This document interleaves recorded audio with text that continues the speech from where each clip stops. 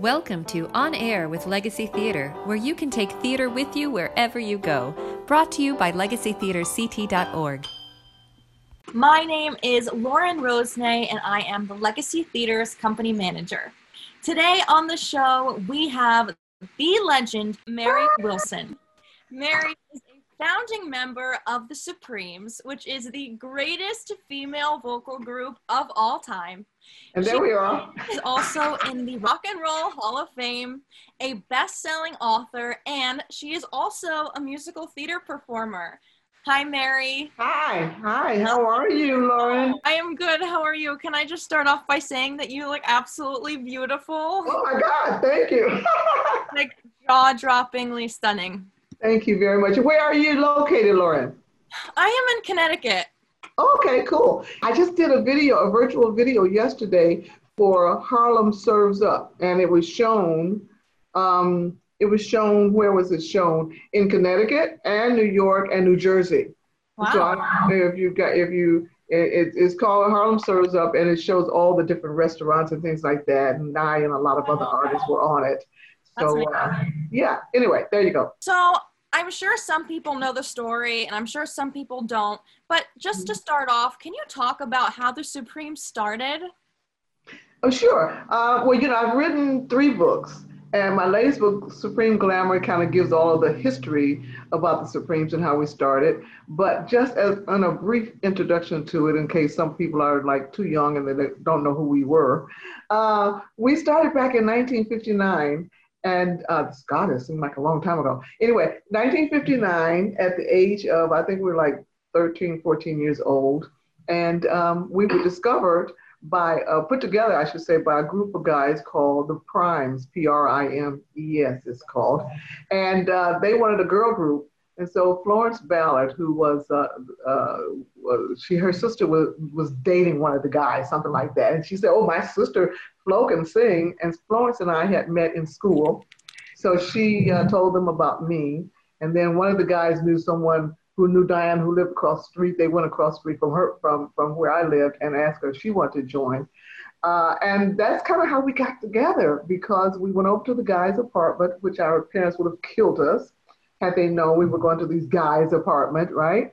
And so they asked us if we could, sing any songs. And Florence started singing one of Ray Charles's songs. The nighttime is the right time. And Diane started singing one of the Drifters songs, There Goes My Baby. Also there was another girl. We had 4 members in the beginning, and her name was Betty. She was dating one of the guys, so she was there and she chimed in, and that's how we started singing. But we were called the Primettes, because in those days, girls, the gender was very important. So XLs, like the Chantels, the Shirelles, the Ronettes, donated gender there. So that's how we started. And so you were in the most famous and successful female vocal group in history. What does that feel like? Well, it feels great. Are you kidding? Now, what am I? I'm 76 years old and been in the business for almost 60 years. I think it is 60 years. I'm not sure. So to still be able to say that, I'm singing and people hear our music all the time, they listen to it. I mean, I was in the grocery store the other day with my mask on, of course, and and they were playing I Hear Symphony, and I'm like, oh my God, that's us. So it feels great to know that you were a part of something so fantastic, because see, back in the day, Lauren, when we started singing, Black people were not really revered like they are nowadays, in terms of music, the James Browns and the, we were just Black people. For us to start singing and 3 little Black girls daring to dream in the, let me see, it was the late 50s and early 60s, that was pretty much an impossible dream. So it feels great. It feels great to still be alive, especially during this COVID-19 thing going on. So that was it, yeah. What was the moment for you when you realized to yourself, I've made it, Oh, well, that was, you know what, that was many years later because, as I said, we started singing at the age of 13 or 14, something like that.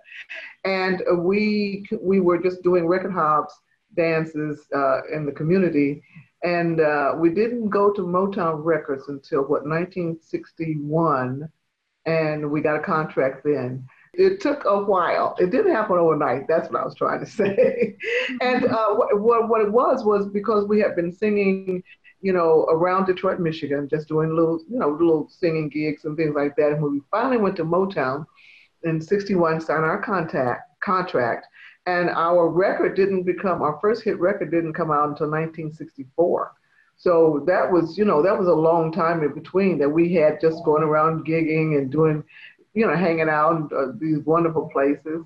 So it wasn't an overnight thing, was what I'm trying to say. But when it finally happened in 1964, oh my God, we knew that we had made it when we had that first #1 record. It was amazing because back then, you had the British invasion was coming in, and all these male groups, you know what I'm saying, they were out there. But our first 5 records were #1 million selling records. And that was amazing for Black people back in those days because we were at the bottom of the totem pole. So for us and women, not just being Black, but being women in those days, because it was a man's world, like James Brown said, So for us to do that, to accomplish that with the Elvis Presley, the Beatles, and all those males out there, we were the only girl groups who had the 5 #1 million selling records. And this was amazing because as Black people, like I said, the Civil Rights Bill had only just been passed in 1964 when our hit record came out. So this was an amazing feat. It wasn't just something that today everyone gets hit records. In fact, they're outselling us all over the world and doing everything, but we did it all in the 60s. I just did this week on Sirius XM radio, an all-girl group hour, and I was the DJ. Wow. And I just spoke with Sarah Dash, Patti LaBelle, the Bluebell, a moment ago. Some of the Dixie Cups just emailed me and said, "What time is the show going to be on?" I'm like, "I don't know, but it's on all week, this Monday through Saturday, so it's on all week." So anyway, so that's that story about the girl groups. So a lot of our viewers are theater fans, so I would love to touch on some of your musical theater experience. So you are in Beehive, and I know you were in a few other shows. Can you share a little bit about that with us? Yes, I've been in quite a few musicals, and Beehive was one of my main ones that I absolutely had so much fun because I had an opportunity to be the host of the show, and we toured. I originally did the shows there in Stage West. It was in Canada. I'm trying to think of Calgary. I think it was Calgary. And I was there for quite a while doing that show with some wonderful, wonderful performers, girls. And we all played, we played the Crystals, the Chantels, the Shirelles, the Ronettes, and there were some girls in there who they played the Shangri-Las, so we did all that. And then I did the Beehive, I think it was in Atlanta, Georgia. And before I go on to the other theatrical things I've done, which is not many, but I mean, as a singer, I've done quite a few. So then I had the opportunity to do a couple of off-Broadway plays. Mother Hubbard, I think one of them was called. And I did another one there. Funerals. Oh God, oh my God, what is the name of that one? Sorry, I'm getting it all mixed up. In the UK, I did Dancing in the Street with Edwin Starr and Martha Reeves. But in Sweden, I did another one, Supreme Soul, I think it was called. And I was there for about 3 months. But I also did something that was a musical, and I'm very proud to say I was a part of that, the Vagina Monologues. Mm-hmm. And that was great. I did that in Detroit, Michigan at the Opera House. And it was a wonderful experience in that the part I played, there were many different roles, and each artist, female, would speak on certain subjects. And mine had to do with the subject of, I think it was something with the cruelty against women and the vagina, in African countries where they mutilate the genitals and all that. And it was really quite, a dramatic kind of piece to do. And I was very honored that they asked me to do that part. I'd love to do that again now that I think about it. Anyway, so I've done different musicals, some of them not well known, but I've been sort of all my life in being involved in those kind of things. My friend, I'm going to turn this so you can see this. I think I can see this picture. Where's Flo? There she is up there. Can you see Flo? Yes, I can. Okay. So what I'm doing now is working with the U.S. State Department Stamp Committee. And I'm putting together a proposal for them. So I'm trying to get a stamp, a U.S. stamp for Florence Ballard, who passed away in 1976. And we have stamps. In fact, behind me, you can see one here. This is Marvin Gaye. They just issued a stamp for Marvin Gaye, a U.S. stamp. So all of your listeners, they can write in or go to the website, the U.S.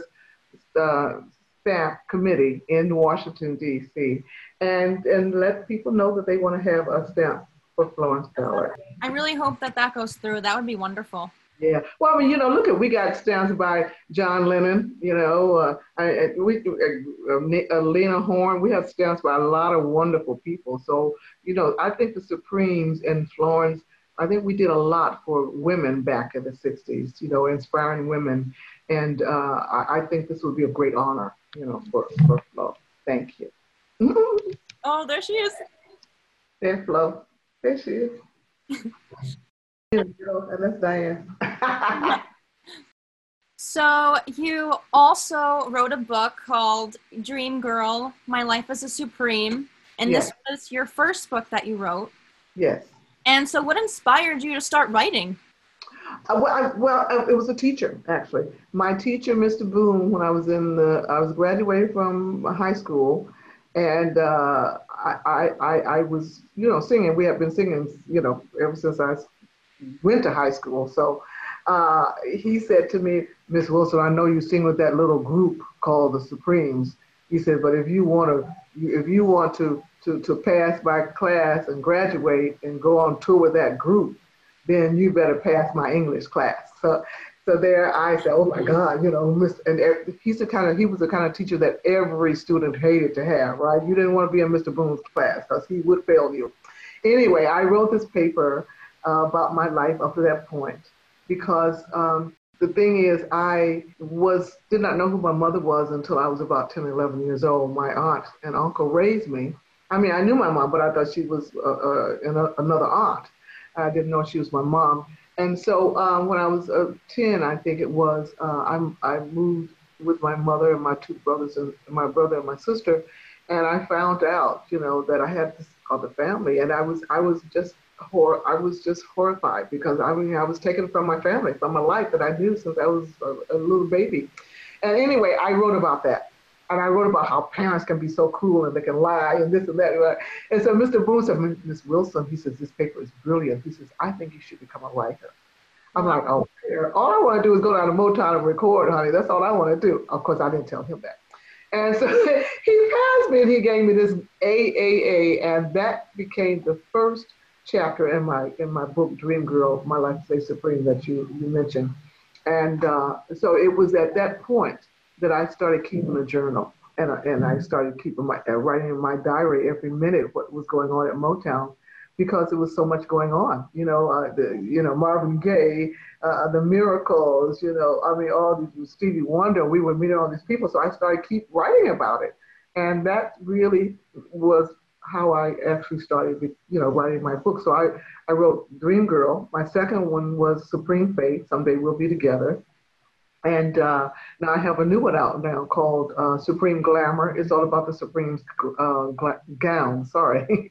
And so, yeah, that's how I started. It was all because I kept all those diaries, and Mr. Boone. So I tell my students, because I do a lot of master classes around the world, listen to your teachers because they can, really inspire you. And you may not want to do everything right now that you hear about, that parents tell you or the adults tell you about, But as I tell my son, someday you might remember, you know what, Mom, that's what Mom was talking about. Oh, okay. Just let it stay in there. There you go. So, Dreamgirls, the Broadway musical and the film, was that adapted from The Supremes? Well, here's my thought on that. And that is, we were very famous during that time. And I believe the writers were influenced by our career, and they wanted to write a story about, singers and girls and things like that. And of course, what better people to use than someone who's popular as the Supremes? So it was based on us. However, I'm told, because I'm very good friends with Cheryl Lee Ralph and the ladies who were in the play, and they said, no, girl, we went to our workshop and we worked this out, we worked that. But I think the original idea, yes, came from the Supremes. I mean, you can pinpoint so many different events that were in the movie that we, the Supremes, had. You can do it page by page by page in my book, okay?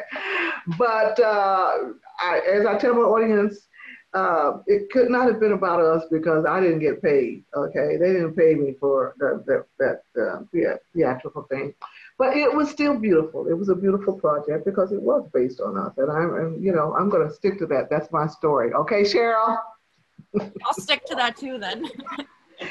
And we're all good friends, and we're really good friends. So, that things happen like that. So the last thing I really wanted to talk to you about was your time on Dancing with the Stars.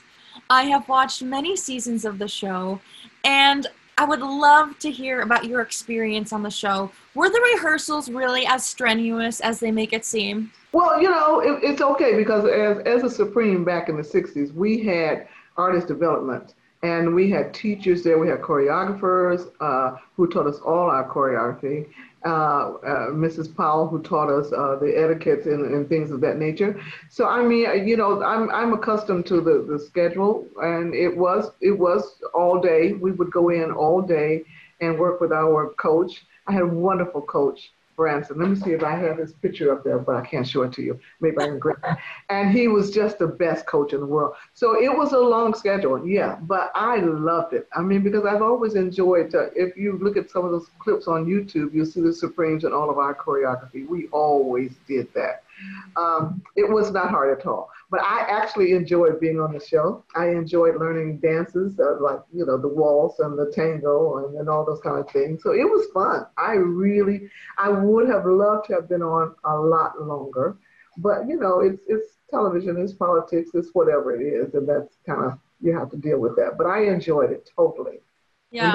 And they were, they were all very wonderful to me. I mean, all the other coaches and all the other dancers.